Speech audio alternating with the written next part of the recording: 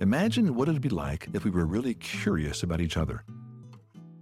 Hello, and welcome to another episode of Relational Spirituality, the weekly podcast of LargerStory.com, the podcast that sees all relationships as spiritual and all spiritual formation as relational. Now, here's your host for this week, Kep Crabb.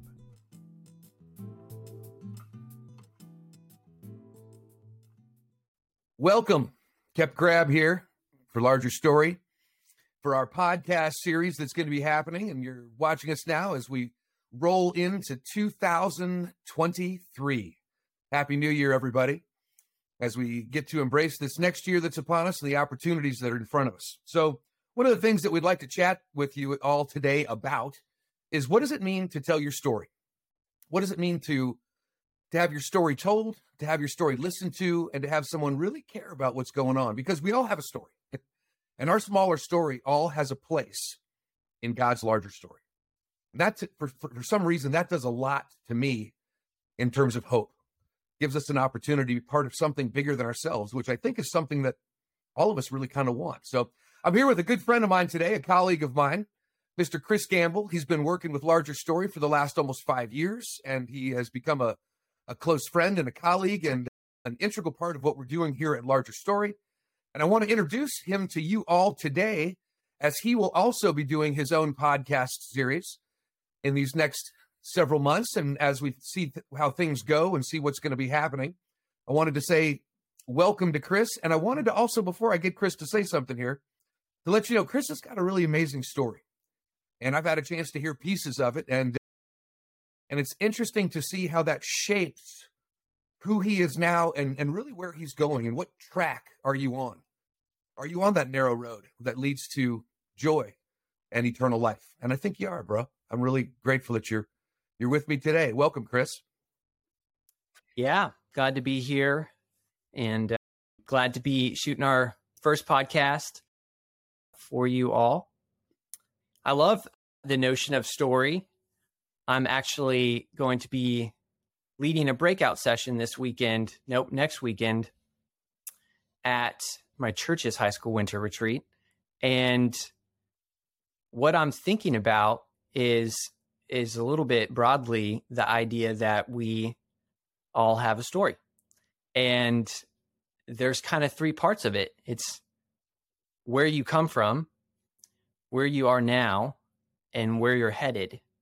And man, there's so much that could be said about the vitality of knowing where we come from. It really influences who we are, how we think about God, how we relate to others, all very important things. And I wish I could talk longer with these guys. I only have 30 minutes at that breakout session. Those are hard to do sometimes, man. It's easier when you have a little bit more time to let yourself stretch out. Yeah, and I hope to let them spend a bulk of it thinking about their own story. But where I'm going to land or spend most of the time is on the part of the story, which is, where are you at now? What's your red dot? And giving them questions and language to think about where they are today, and then to think about where do they want to go, particularly spiritually.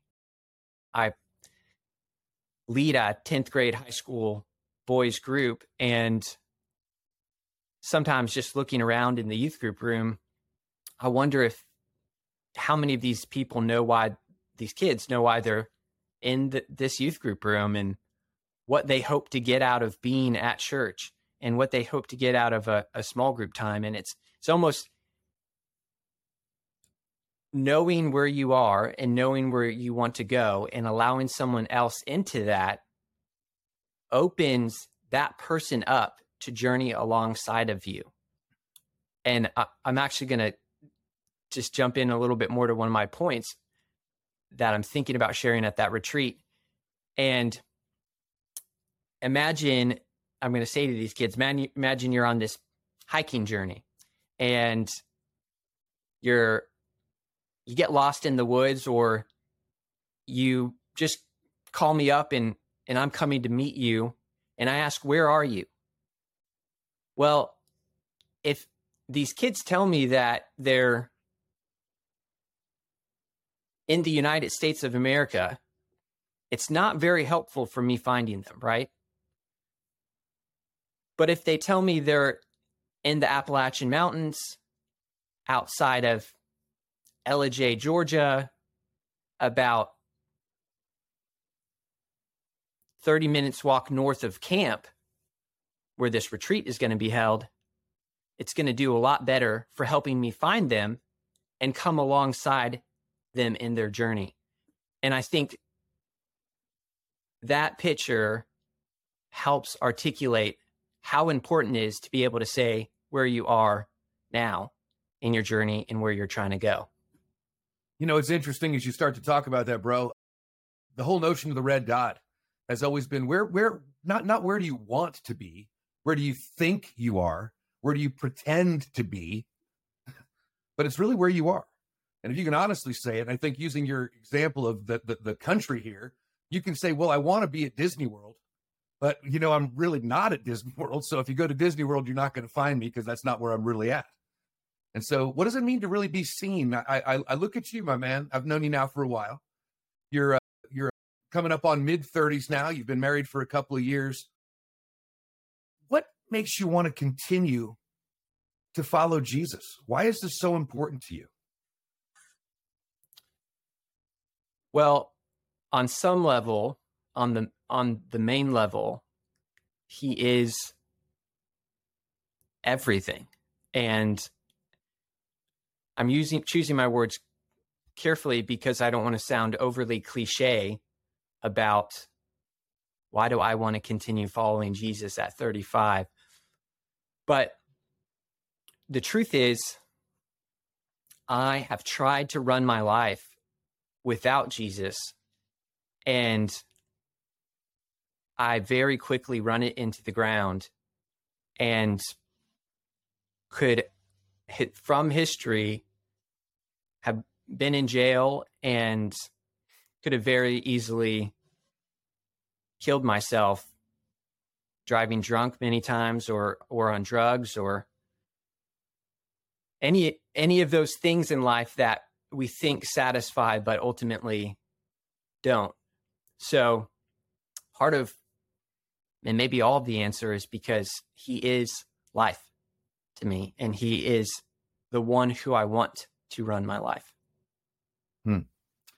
You know, I know a little bit of your story. Some of these people obviously don't, that are watching us today or listening to us. And, you know, it's interesting to think, how does that story shape who you are now and what gives you that resilience? Because the thing that I've noticed as I've walked now for about 20 years ahead of you in the journey here in relation to how old we are, and been through some ups and downs as well. And by the grace of God, I look back and wonder, how in the world did I end up where I am here now? And wow, just how grateful I am that Lord, you've continued to keep me alive. You've continued to keep me moving towards something bigger than myself, where I'm open to that. We've all had opportunities to fall and stumble. And I think what you said in respect to the retreat that you're going to be doing, the little conference you're going to be chatting with some folks at, is how do you share what your experiences in a way that give these people, younger folks maybe, a hope, a thought that, wow, this guy's kind of been through what we've been through, and look where he is. Because I see so many stories now and hear so many stories, Chris, that quite frankly are just really devastating.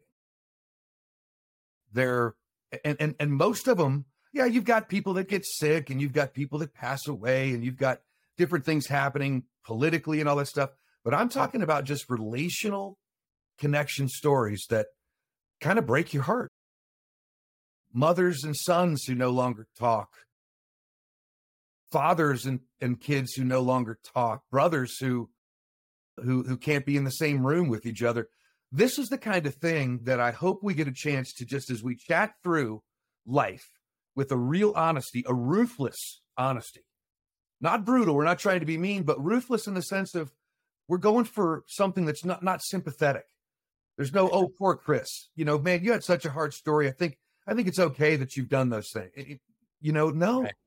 Until we realize, and I was talking to Kimmy about this just the other day, until I realize, and I shouldn't say we, I should say until I realize that I have nothing, and that I, at every second of every moment of my life, am in full need of the blood of Jesus, because nothing I do can get me to eternity where we want to be, which is heaven. And that at some level is freeing. And again, my dad wrote the book, The Pressure's Off, which we're going to be talking about a lot throughout some of these podcasts and some of the themes throughout that book. But that's kind of one of them, in that the pressure really is off. There's, but yet we do have a role in the larger story, in God's larger story. So what is our role, and how do we have the opportunity to connect with people relationally in a way that is only capable through the Holy Spirit? That's why what we're wanting to do is call these podcasts, the overarching series, we're wanting to call it perhaps relational spirituality. And what does that look like? What does it mean to relate in a way that is only possible through the Holy Spirit? And I don't know what that means sometimes, bro. Sometimes I do. I felt it before. I think we've had a chance to experience it at times. But how do we capture that lightning in a bottle, bro? I don't know if I have an answer to that at this second, because I'm back thinking about how do you share your story to those kids in a way that brings hope when you've heard so many stories that are devastating. And the answer that comes to mind is that if you, and this is what our ministry is about in essence. If you're looking at only the smaller story, my husband left me, my kid overdosed, my whatever tragedy or failures. And the story ends there, that's pretty devastating. And there's not a lot of hope in that. But two things: if you're in Christ, then we know through his promises that he will redeem what the enemy meant to use for evil. And on another layer of it, it'll be redeemed for sure at the end, in eternity. And so that's a perfect picture of where our hope comes. It doesn't come from, am I free of my addiction now, or is my life going perfectly? It's, am I in the story of the one who ultimately will redeem it for all of eternity? That the phrase that comes to mind as I hear you say that is the whole notion of eternal perspective. I've often said, and you've heard me say this, I think, that if you knew you were going to die tomorrow, you probably wouldn't start a fight with Allison. You probably wouldn't spend a lot of time watching TV or the local football game. Your priorities would be in immediately adjusted to change in terms of how can I make up for things, or how can I, whatever I'm going to do, what's the change here at? It's almost that song that I think Tim McGraw, was the guy who did it, but is Live Like You Were Dying. Mm-hmm. And how do you instill, because I'm now a middle-aged guy. I think I'm becoming much more aware, I should say, of my mortality. I've had a chance to see my father die now. I'm seeing my mother getting old. I'm feeling myself getting old. And I'm realizing that this just doesn't continue. And how do you give that perspective to a 20-year-old who has their whole life ahead of them, which, by the way, is a drop in the bucket in respect to eternity? But how do you give those younger folks that perspective of eternity, of what I do now? I look back, and you talked about some of the things you could have been arrested or killed or for different reasons. I think I'm in the same boat in a lot of ways. And by the grace of God, we didn't. But how do you get that maturity to come through that, or that understanding to come through those experiences and be a different person with an eternal perspective, because it really all can. Just recently we saw something happen in the pro football game where a healthy young stud athlete is fighting for his life, and it all can go so quickly. And so to have eternal perspective is kind of the thing that I think really just grabs me, Chris. The sermon at youth group last night was on Deuteronomy 8, and it's a chapter where I guess Moses is recalling what all God has done in the life of the Israelites and how often they forget, and reminding them to remember what God has done and the consequences if they don't remember what God has done and forget and get rich and get fat and think they earned it themselves. And one of the questions in our breakout time with the 10th graders was, what things in your life will help you remember God in your day to day? And we really kind of had to dig some answers out of them, because they're like, and that's pretty much every week with 16-year-old boys. But one of them said, sometimes when I'm at school, I think about how God, and it sounded a little bit like talking about Santa, knows when you're sleeping and knows when you're awake, knows if you've been bad or good. But he said, when I remember that, it makes me not want to do a bad thing. And so I think, I don't know the answer to your question. How do we get those kids, teenagers or 20 somethings, other than, plugging them in community where they'll be around people that regularly point them to Christ, discipling them. But in 16-year-old's words, when I do remember God, it makes me not want to do bad things. There's something powerful in that, really.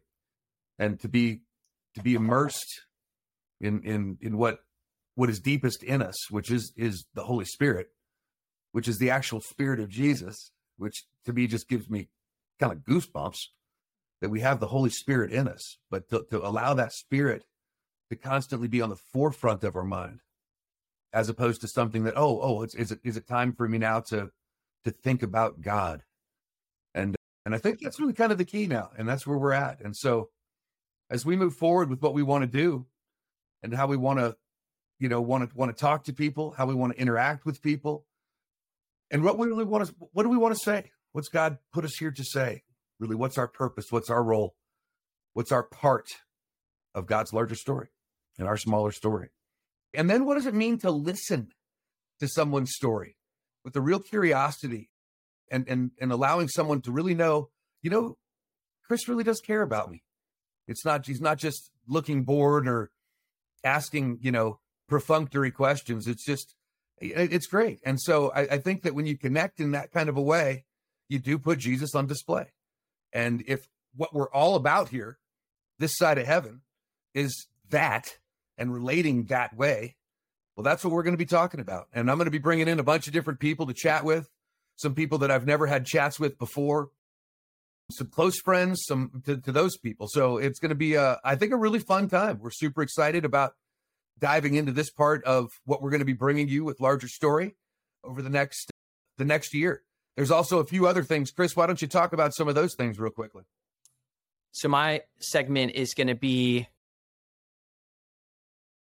kind of hitting some of these themes. I've got a passion for radical vulnerability. So I think it's the power of being fully known and being fully in the light is so important. And I hope to jump in that with folks. Reaching the lost in the church is super important to me. I think 70% of Americans roughly call themselves Christians, but is that really true? And,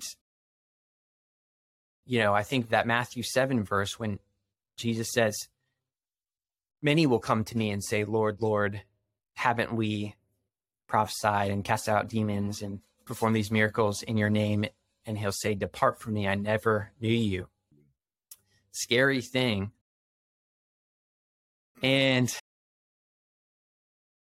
I'm super passionate about spiritual brotherhood and the power of accountability, battling our lusts, discipleship, and just even faithfulness in the midst of tragedy are a few of the things that I hope to jump into this year.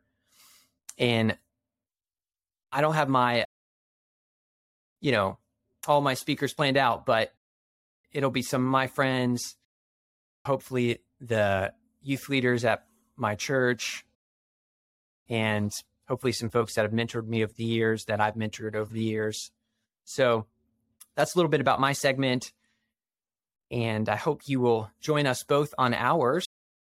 And then what else we have coming up this year is we have a book club starting. It's sort of going to replace our webinars, which our webinars ended in December.